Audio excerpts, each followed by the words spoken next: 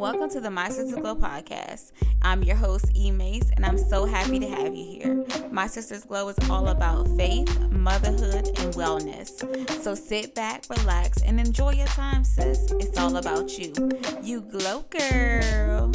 Hey mama, hey. I'm glad to see you here with me. I know it gets rough, please don't give up. Today we gon' shake off all that weight. Put your head up high, crown to the sky. Walk in my faith and not by sight. Take my hand and hold it tight. Those cloudy days kiss now goodbye. So hey mama, hey. Glowing even through the rain. I promise you'll see better days. All you need is a little faith. Take my hand and we'll have a dance. Just some laugh with friends, and we'll ride until the very end. What's going on, ladies? It has been a long time. I have not put out an episode in weeks, and even before that, those episodes were pre-recorded. So this is the first time in a long time that I'm actually recording live behind the microphone, and I gotta say, it feels good to be back. In honor of everything that we stand for on this show, I'm just going to be very transparent with you guys as always, because I love y'all. I feel like I need to explain my hiatus, not for just accountability, but also to encourage somebody else. So if you're new to the show, welcome. You are in the right place. If you want to be inspired, if you want to feel good, if you want to be encouraged, if you want to connect with other women, other mothers who just get it, you are in the right space. Here at My Sisters Glow, we talk about all things faith, all things motherhood through sisterhood. So welcome to the show. If you are one of my loyal day one ride or die listeners, hey boo, welcome back. All right, y'all, I am not going to even beat around the bush. I'm just going to be straightforward with you guys as to what's been going on. And from that, God has developed an episode out of this. So, listen, it wasn't for nothing, right? So some of you may or may not know, I'm in grad school and I graduate in May. Whoop, whoop. I am also in the middle of planning a wedding. I am getting married in June. Aside from that, I do have 2 young children who are both involved in competitive cheerleading. And y'all, it's just been a lot. In addition to those things that keep me very busy, I have been going through a growth, I guess you can say. I can talk about it openly now because it is more out there in the open. My dad, who is technically, quote unquote, my stepfather, he is the man that raised me, was diagnosed with cancer back in December. And y'all, it was tough. It was super tough to, anytime you hear that somebody's diagnosed with cancer, let's be honest, our mind all goes to the absolute worst. So that wasn't easy. But my dad has truly been a blessing even in this, because he's physically gone through a lot. And I know that emotionally he has gone through some changes. But he has truly remained the patriarch of our family and leading us to go back to God in this time and to just trust that God's will is going to be done, whatever that looks like. And I know that that's easier said than done, but yeah, so that's that. Aside from that, I was going through some things that have not been released to mention yet by the father, but I was going through some things with my biological father as well. And it's just been tough. It's tough. It's one thing to be physically on the go, right? To have to tend to your duties and your responsibilities, but to then have to still show up in spaces. As you guys know, I am a therapist, a master's level therapist. Whoop, whoop.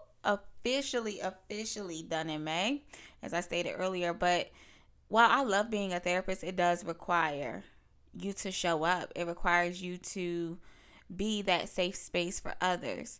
And one thing that this journey has taught me was that I need to take care of myself. I need to not extend myself super thin.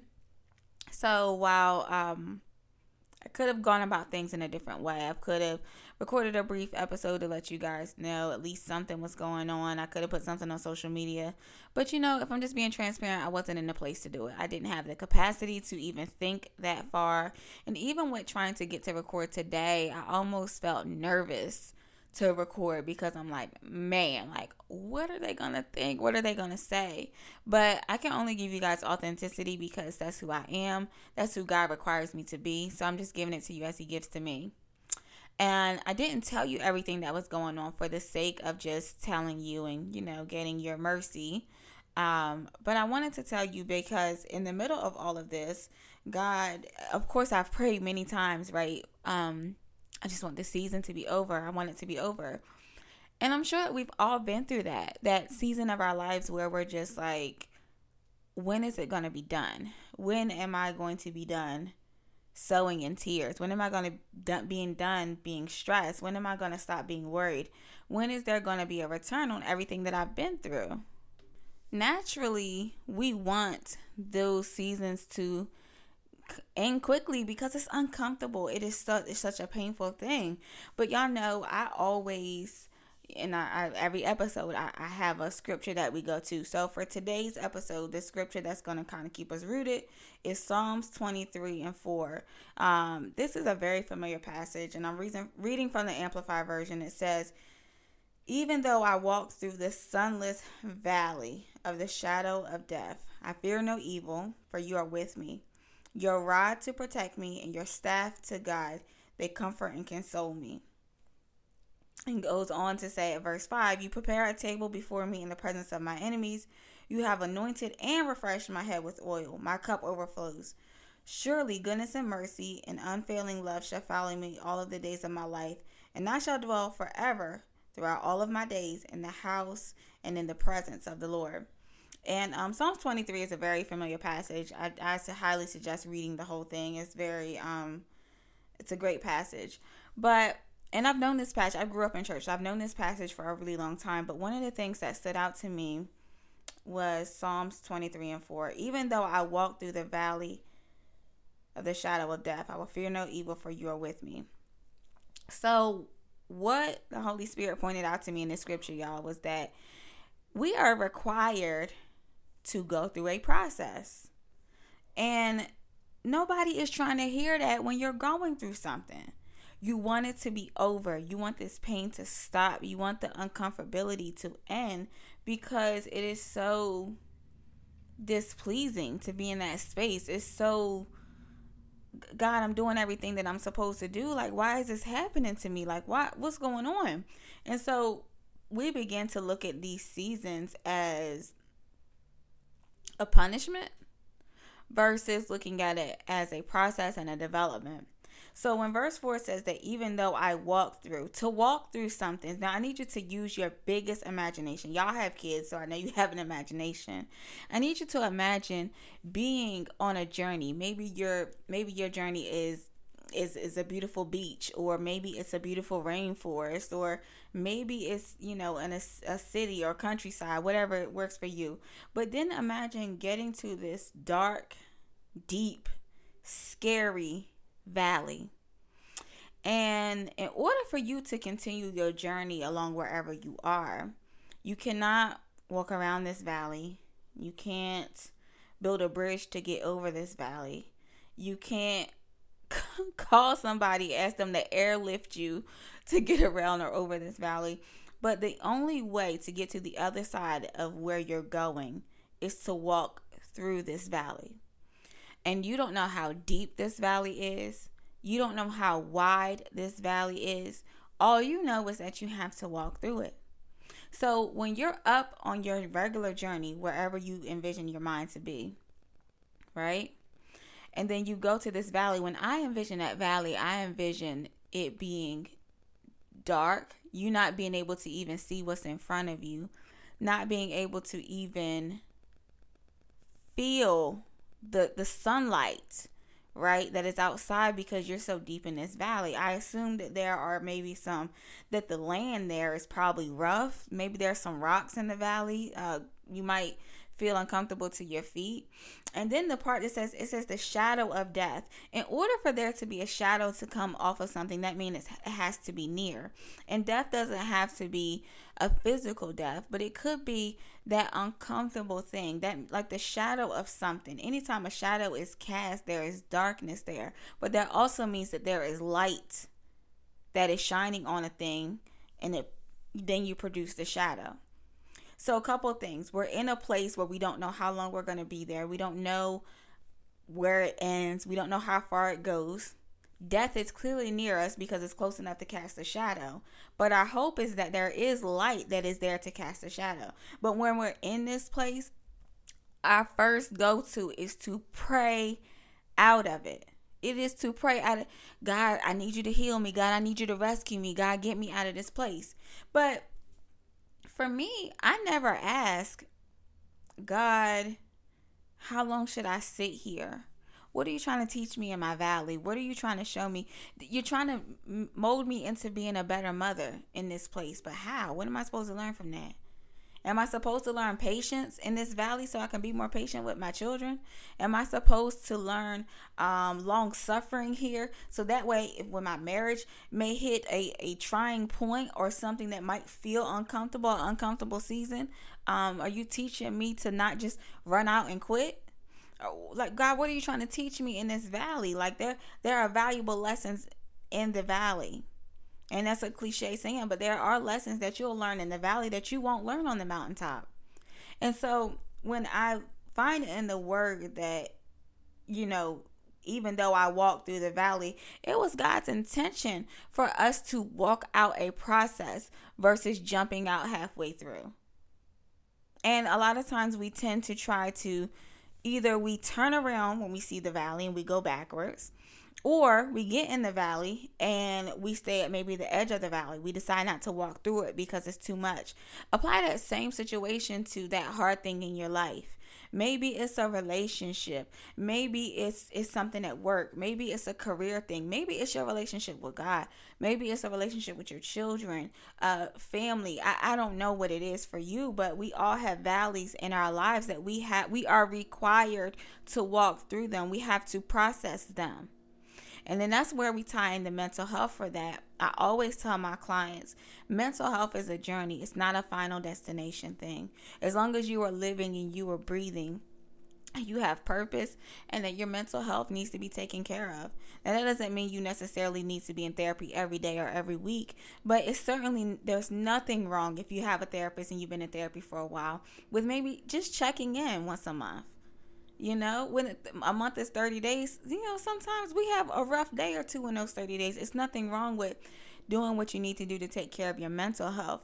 But if we go based off of God's word, which is true, which is consistent, which is steady, this is where we get our balance from. So in this season where I have one father battling cancer, having relational issues with another father, I'm trying to graduate on time, trying to still be a good mom to my children, preparing to be a wife to my future husband, trying to make sure that I spend time with my family and my friends, and then make sure that there's still time for me. And most importantly, that I'm giving God his time.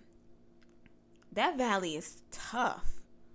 When those old feelings that I thought I healed from about things concerning my biological father had to come up and just kind of smack me in my face again.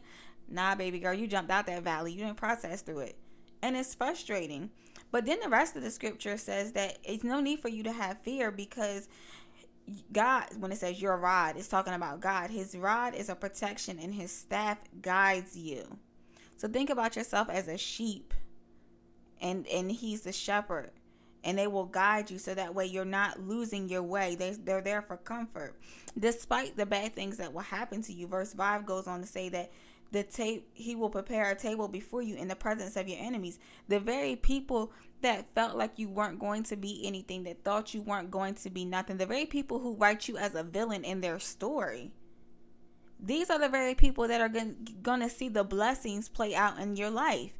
And you may never know how they feel about it or anything, but God's word says that this is what's going to happen. And it says that he has anointed our head and refreshed it. Refreshed it means to continue to do a thing, not a one-time thing, with oil. And my cup overflows. Surely. So remember in verse 4, you're in the valley. But verse 6 says, surely goodness and mercy shall follow me all the days of my life. But it also requires us to dwell in the presence of the Lord. So I wanted to get on today, y'all, to share a little bit of what's been going on in my life, a little bit of my truth and transparency. But I didn't want to just share my story. I met with one of my sisters. I want to give a shout out to Amanda, who recently just opened her own salon in Seaford, Delaware. She's an esthetician. Y'all follow her on Instagram, Agape Beauty. Amanda is wonderful at what she does. But when we were talking today, she said that God was calling her from testifying to ministry. And I never really heard anybody to, really talk about that. So I'm like, explain that to me. And she was like, well, when we testify, we simply tell a story. This is what happened to me. I survived. That is a testimony. But when we minister, we talk about what God did in those places. Like, yes, I was here and I got to hear, but this is what God did. And this is how God can help you. So it's like when you're in that valley, think about your valley is preparing you to minister for somebody else. I don't know who will listen to this and who's been in a rough place and who's tired of getting hit with the same emotions, battling a thing, or who's fearful because they have a family member that is sick, or who's fearful of the big transitions that are coming up in their life. But what I am saying is that whatever your valley is, walk through your valley, walk through your process, and make sure you stay close to God. So I wanted to also give y'all some practical tips to do that. So y'all, we're going to hop into the Hope Dealer segment, and we're going to just jump into how we can do this practically.